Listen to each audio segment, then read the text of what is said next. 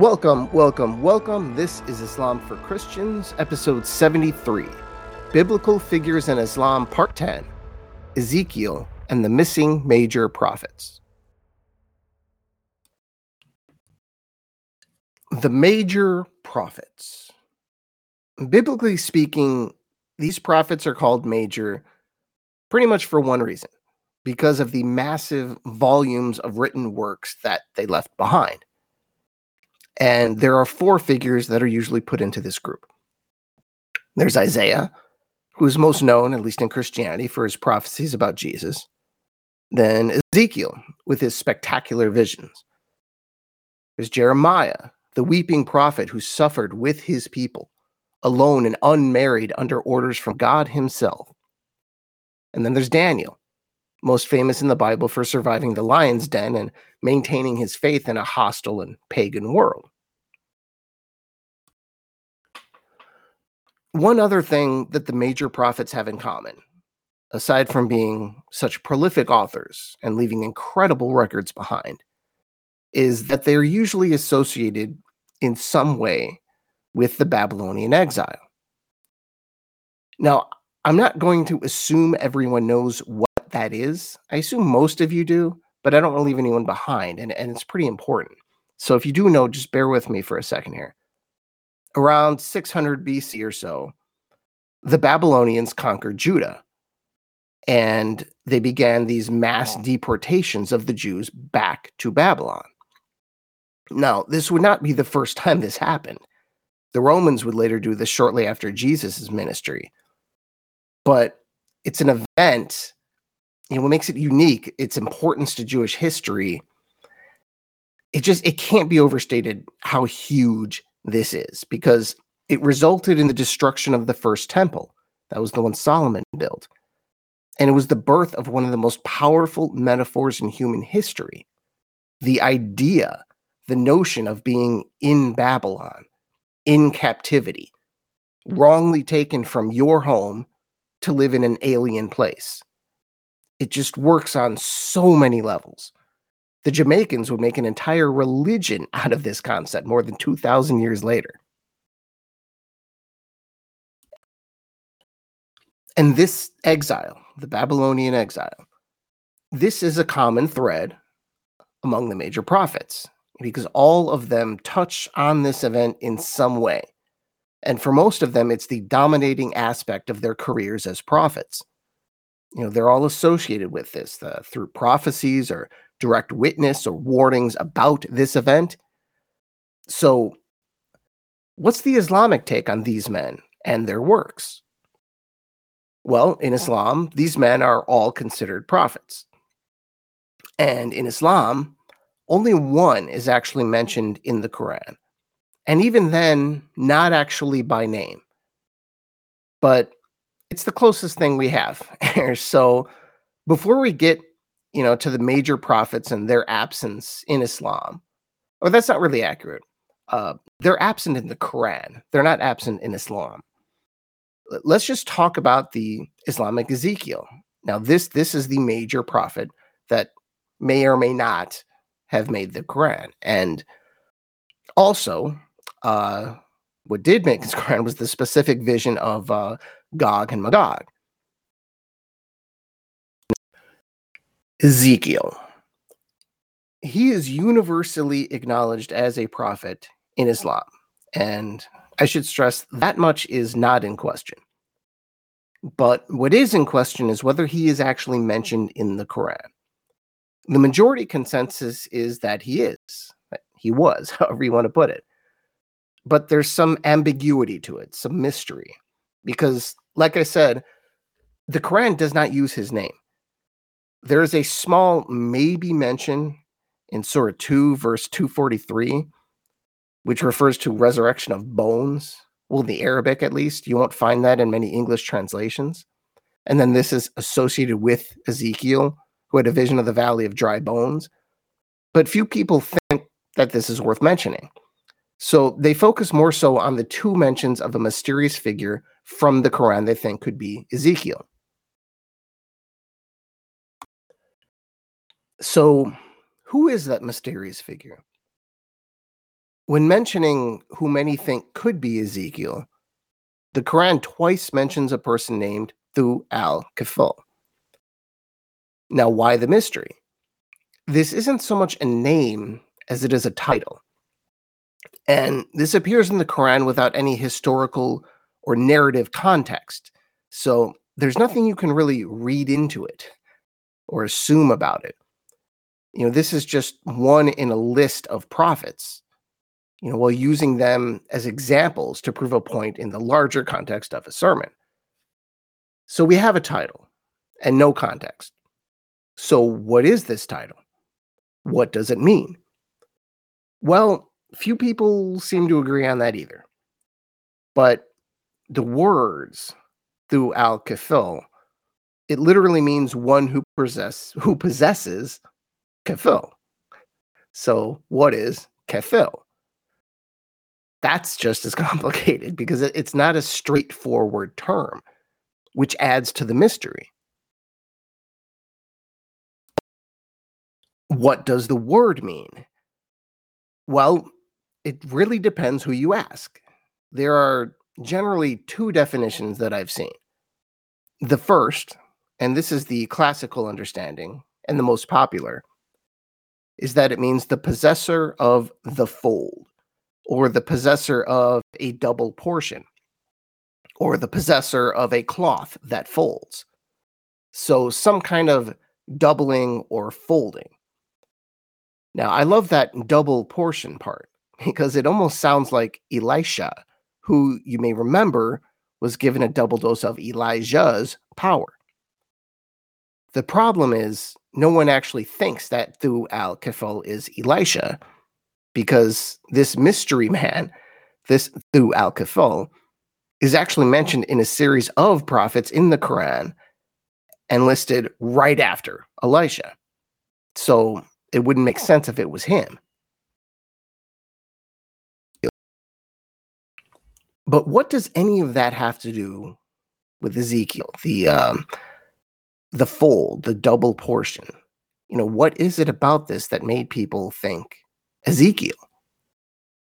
There are some Muslim scholars that actually think trying to identifying this person is completely pointless. And I kind of lean toward that side too. But for those who try to identify this person as Ezekiel, here's their reasoning. Ezekiel as Dhu-al-Kifl. It doesn't actually start with the definition of the word, funny enough. That comes later. It actually starts with an old story from a town called Kafil. In this town, legend has it, they claim that Kafil is simply the Arabized version of Ezekiel, or also that this is where Ezekiel was buried. Working from that, people just kind of filled in the blanks and decided it kind of makes sense. One example I'll give you is from the Quranic commentator Yusuf Ali, and he bases his guess on, of all things, an 18th century German explorer. This is from his commentary on Surah 21, verse 85. It's page 841, maybe, depending which edition you have. It's right at the bottom. If we accept Dhu-al-Kifl to be not an epithet, but an Arabized form of Ezekiel, it fits the context. Ezekiel was a prophet in Israel who was carried away to Babylon by Nebuchadnezzar after his second attack on Jerusalem. His book is included in the English Bible. He was chained and bound and put into prison, and for a time he was dumb. I think they mean mute. He bore all with his patience and constancy, and continued to reprove boldly the evils in Israel. In a burning passage, he denounces false leaders in words which are eternally true. Woe be to the shepherds of Israel that do not feed themselves. Should not the shepherds feed the flocks? Ye eat the fat, and ye clothe you with the wool. Ye kill them with that are fed, but ye fed not the flock. The diseased have ye not strengthened, neither have you healed that which was sick, neither have you bound up that which was broken.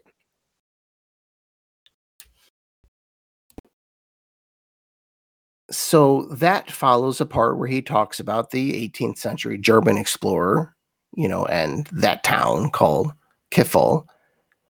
And he kind of throws it all together in a way, honestly, I don't fully understand. But there are just two massive holes in that story. As far as, but let's just talk about the German explorer. Why does it take a German to find that this town named Kefol has something to do with Ezekiel? Shouldn't that have been known throughout Arabia? I mean, for a really long time? Was this a lost legend, like an Indiana Jones movie? Did an outsider really have to go and discover this? Is it possible for something like that to be lost to history until an outsider comes around and asks questions? I don't know. It's possible. It just doesn't seem right. And then there's the other problem I'm seeing here that obviously isn't addressed. If Kafel is the name for Ezekiel, what is it doing in a title? That's terrible grammar. Does that word construction make any sense there? The possessor of Ezekiel. Either doesn't make sense or it's poetic license. Impossible to say definitely, which again is the type of thing you want in a religious text. Something that is ideally hiding a deeper truth than what is obvious on the surface. Ali's opinion is hardly the only one. And it's a good thing too, because again, I still don't get it. He just professes that, oh, here's this person with the double fold, and this makes sense, and then gives a reason that has nothing to do with that. Now, some also have drawn the conclusion that this same person is Job, or the son of Job, or Zechariah. It's all over the place. It's just for some reason, Ezekiel seems to be the most popular reading.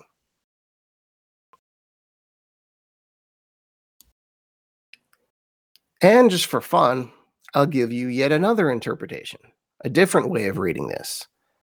It's rooted in a different reading of the word itself, actually. So instead of talking about this person of double or the fold or whatever, definition number 2 here focuses on the root of the word kafel. That Dhu-al-kifl comes from the verb kafala. It's the noun form of the verb kafala, which means to support, to vouch for, to sponsor, to be responsible for, and so on. Some similar nouns are, for example, a deposit, a guarantee, bail money, collateral, and so on. Now, in this interpretation, Dhu-al-kifl means one who becomes responsible, or one who has pledged himself to do something. Now, theoretically, that could be just about anyone. But given the list of names it is wedged between, remember this is this is given in just a list of prophets. You've seen that in actually previous episodes of biblical figures in Islam. I think particularly Elijah and Elisha. So in this interpretation, given its presence in just this prophet list, perhaps Dhu-al-kifl simply means a prophet, any prophet, one who has been given the great responsibility of a prophet, one who has been sponsored by God, supported by God. Sometimes it's really that simple. Muhammad did say at one point that Dhu-al-kifl was actually an Israelite who became a righteous and godly man after witnessing the sin of his fellow Israelites. Which is nice, but that's still pretty vague. That's not a name. I'm sure plenty of Israelites did that. Which lends credence actually to the any prophet theory. Not even Muhammad can say who this person is. Because really, you can backfill that story or that description I just gave you to give just about any biblical figure you like, even a Christian Jesus. If kefil means vouching for, who vouches for someone more than a savior who granted righteousness to believers? So maybe Ezekiel is in the Quran, maybe not. But one of his most famous visions clearly did make it. And I promised this a while ago. It seems like a while ago. I'm talking about Gog and Magog. Now, again, I'm not going to assume everyone is familiar with the vision of Gog and Magog, but it begins as a 2-chapter prophecy by Ezekiel, and it is then referenced in the book of Revelation as well, much later. Basically, a great army invades Israel, disturbing the peace of the people of God in what is an unprovoked attack. And God intervenes to defeat Gog and Magog, or Gog from Magog. Sometimes it's Gog can be a person, Magog could be a place. It doesn't really matter. The point here is it's an evil force, and God will defeat it. Now, the biblical version is pretty long, so just to familiarize those of you who are not familiar with this, I'll just read my favorite part. This is the end of chapter 38 of the book of Ezekiel. Just so you know, this is God speaking in this narrative. In my zeal and fiery rage, I proclaim that on that day there will be a great earthquake in the land of Israel. The fish of the sea, the birds of the air, the beasts of the field, every creature that crawls upon the ground, and all mankind on the face of the earth will tremble at my presence. The mountains will be thrown down, the cliffs will collapse, and every wall will fall to the ground. And I will summon a sword against Gog on all my mountains, declares the Lord God, and every man's sword will be against his brother. I will execute judgment upon him with plague and bloodshed.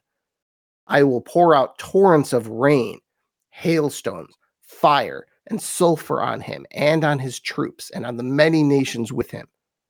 I will magnify and sanctify myself, and will reveal myself in the sight of many nations. Then they will know that I am the Lord.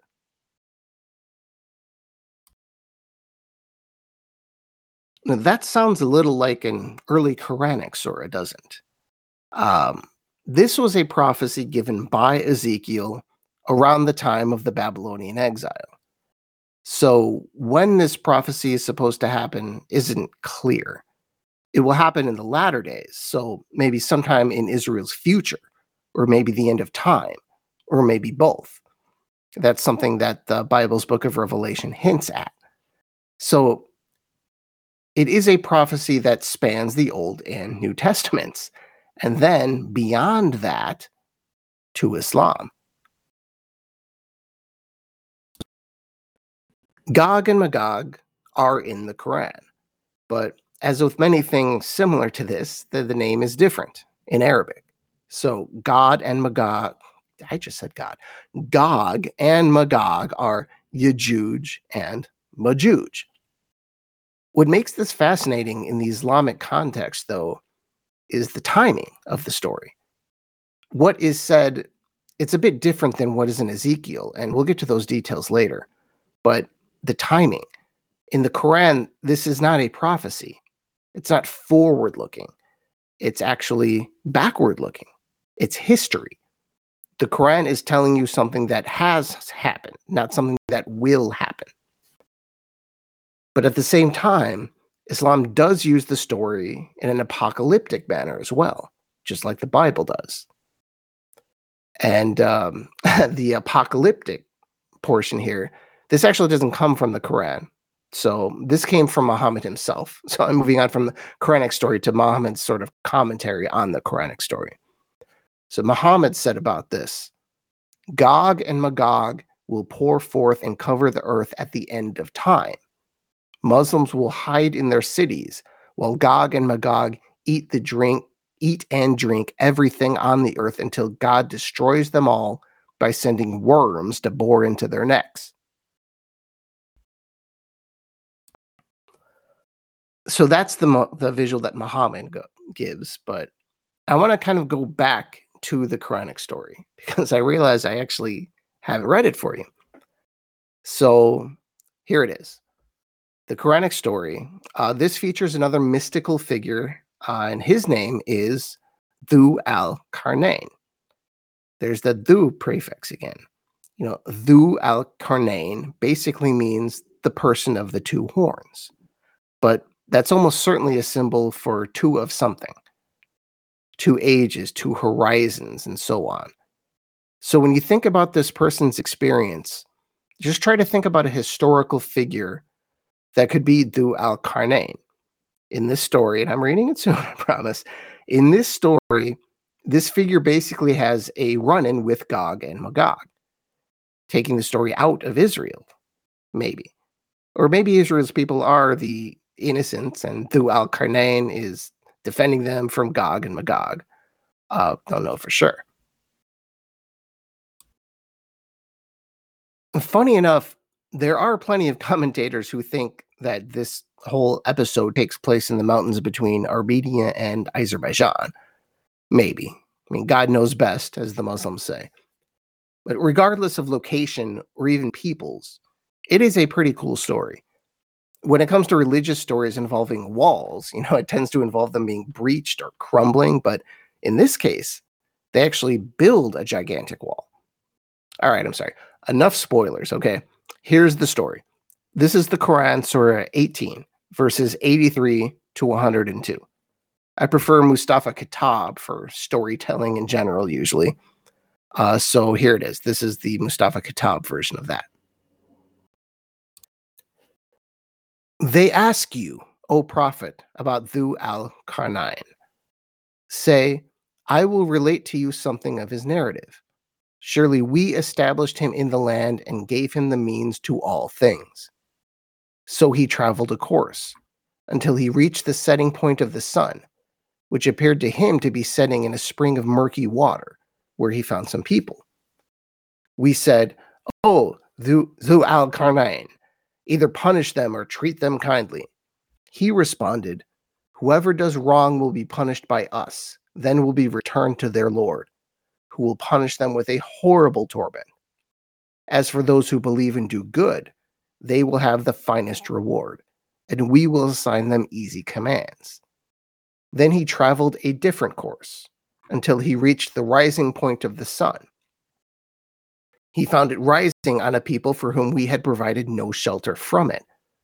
So it was, and we truly had full knowledge of him. Then he traveled a third course until he reached a pass between two mountains.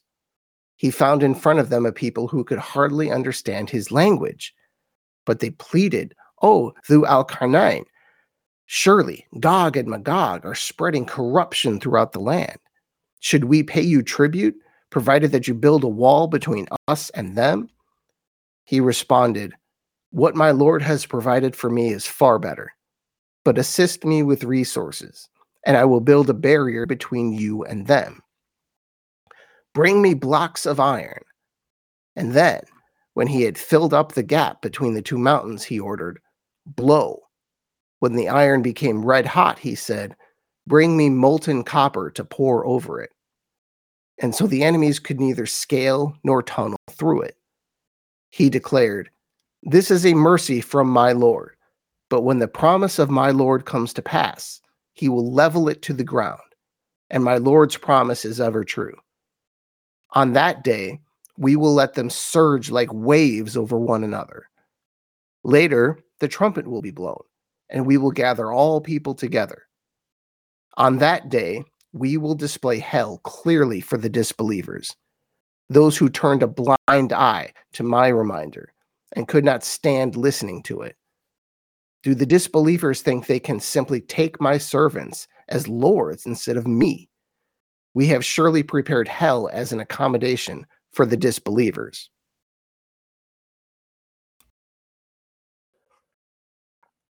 So the last few lines there may have gotten a little confusing, because it can sometimes be hard to tell when the voice goes from that of being Dhu-al-Qarnayn to the voice of God. But in the end, the very end, that's pretty clearly God's voice talking about his servants and hell and all that, not Dhu-al-Qarnayn talking about his army. So who is this guy, Dhu-al-Qarnayn, this mysterious figure? There's no consensus on that either. That's a theme with anything related to the Islamic Ezekiel. Remember that Dhu-al-Qarnayn is not an apocalyptic figure. Muhammad only said that Gog and Magog would be back, not this person. This guy, Dhu-al-Qarnayn, he's just a historical figure. So it has to be someone in the past. And there is quite a large period of time to choose from here because, for example, Ezekiel died around 622. And the span between Ezekiel's time and the revelation of the Quran, that's about the same as the distance between the Quran and our time. That's a pretty big span and a whole lot of people to choose from. Now, again, I do want to emphasize there's no consensus on this. There's no like Islam says X, Y, and Z. This is just fun speculation. And many very smart Muslims have rejected Dhu-al-Qarnayn being the person I'm about to name. But really, it's the most obvious. And everyone in the world probably knows this name. Alexander the Great, the man of two horns, the giant historical figure who is actually featured on gold coins at the time wearing two horns on his head.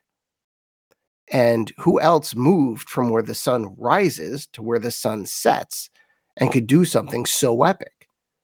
Not that there's any record of Alexander the Great doing anything like this or building this kind of wall. But to be fair, aside from the Quran, there's no historical record of anyone at all ever doing the type of thing described in the Quran, building a structure like that. Except maybe the Chinese with the Great Wall, but it wasn't nearly as cool as the Quran's wall. Because honestly, I mean, no offense to China, but the Great Wall isn't that great. It's just really long, So if you're going to pick someone here, to be this Dhu-al-Qarnayn character, if you have to, I think Alexander is your best choice. However, there is a gigantic problem with that theory. You may have thought about this. Dhu-al-Qarnayn was a righteous man, right? Alexander was a lot of things. I wouldn't really call him a righteous man, particularly from a Islamic perspective, or a Christian perspective, or a Jewish perspective, right? A lot of perspectives. Now, Alexander was a pagan. So who really knows? But it is fun to think about, isn't it? Particularly for those of you who like history. And, that's a theme with this and with Ezekiel in general. He and the major prophets left behind some great prophecies. And for those of you who go to church, you hear the ones Christians believe that foretold Jesus. They're read quite often. But these prophets play a very, very small, almost shockingly small, a small role in Islam. It's hard to imagine Christianity without Isaiah in particular. And Daniel is a feature in every Christian child's early religious education.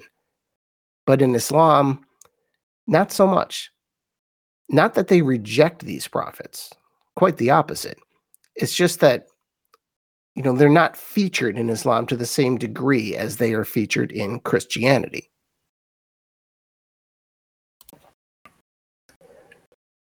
I mean, if you really wanted to stretch things, you could say there's a hint of Daniel in the Islamic story of Abraham. Abraham survives a fire in a manner very similar to Daniel and his confrontation with Nebuchadnezzar. But really, this is just similarities and coincidences. The Quran simply is not all that interested with this time period in Jewish history, the Babylonian exile.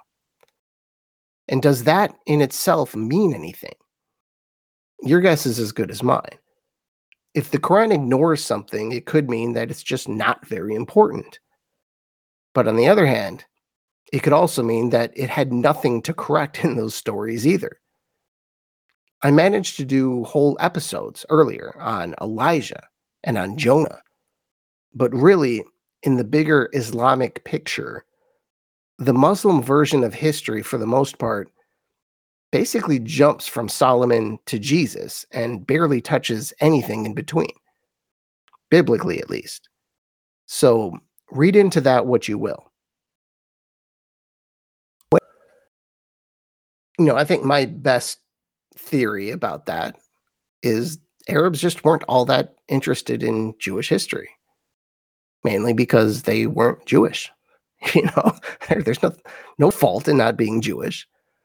They may not have been as interested in the political stuff and the genealogy and the story of the nation. And that's the subject of the minor and major prophets in many ways. And the exile, much of that that time in history is written almost as a theodicy, an explanation of the suffering of a good people, an attempt to come to grips with the destruction of the temple and the pain being inflicted on God's chosen people. That kind of thing is more compelling to a religion like Christianity, with its belief in the redemptive, purifying power of suffering. I mean, for us, for Christians, God himself went through this same process, this idea of righteous suffering. You'll find some of that in Shia Islam too. That's a whole other episode I may do in the future. But for most Muslims, particularly the vast majority who are Sunni, this just doesn't strike a very triumphant tone. You'll see the same theme precisely in the crucifixion. I hope by now, if you've listened to all these episodes, you're probably getting a feel for Islamic tone, Islamic sensibility. And there are just some things that fit into that and other things that don't. And that's about everything I have for the major prophets and Ezekiel and all that. Although, like I said, the the Islamic version tends to jump from Solomon to Jesus, but we're not doing that. For us, and by that I mean myself and this audience, Christians and Muslims, we will not be jumping from Solomon to Jesus. We are still in the Old Testament, and I do still have a bit more on that. So until then, thank you, and I'll talk to you next time. Inshallah.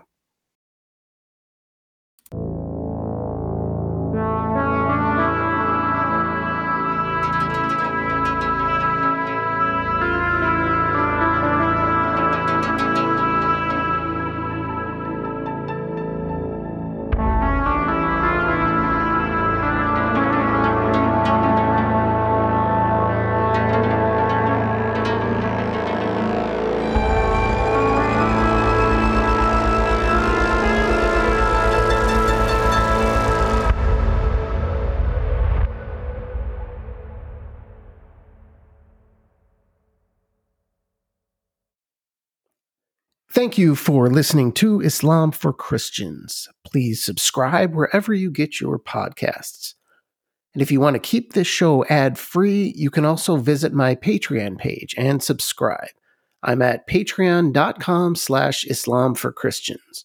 That's patreon.com/Islam for Christians.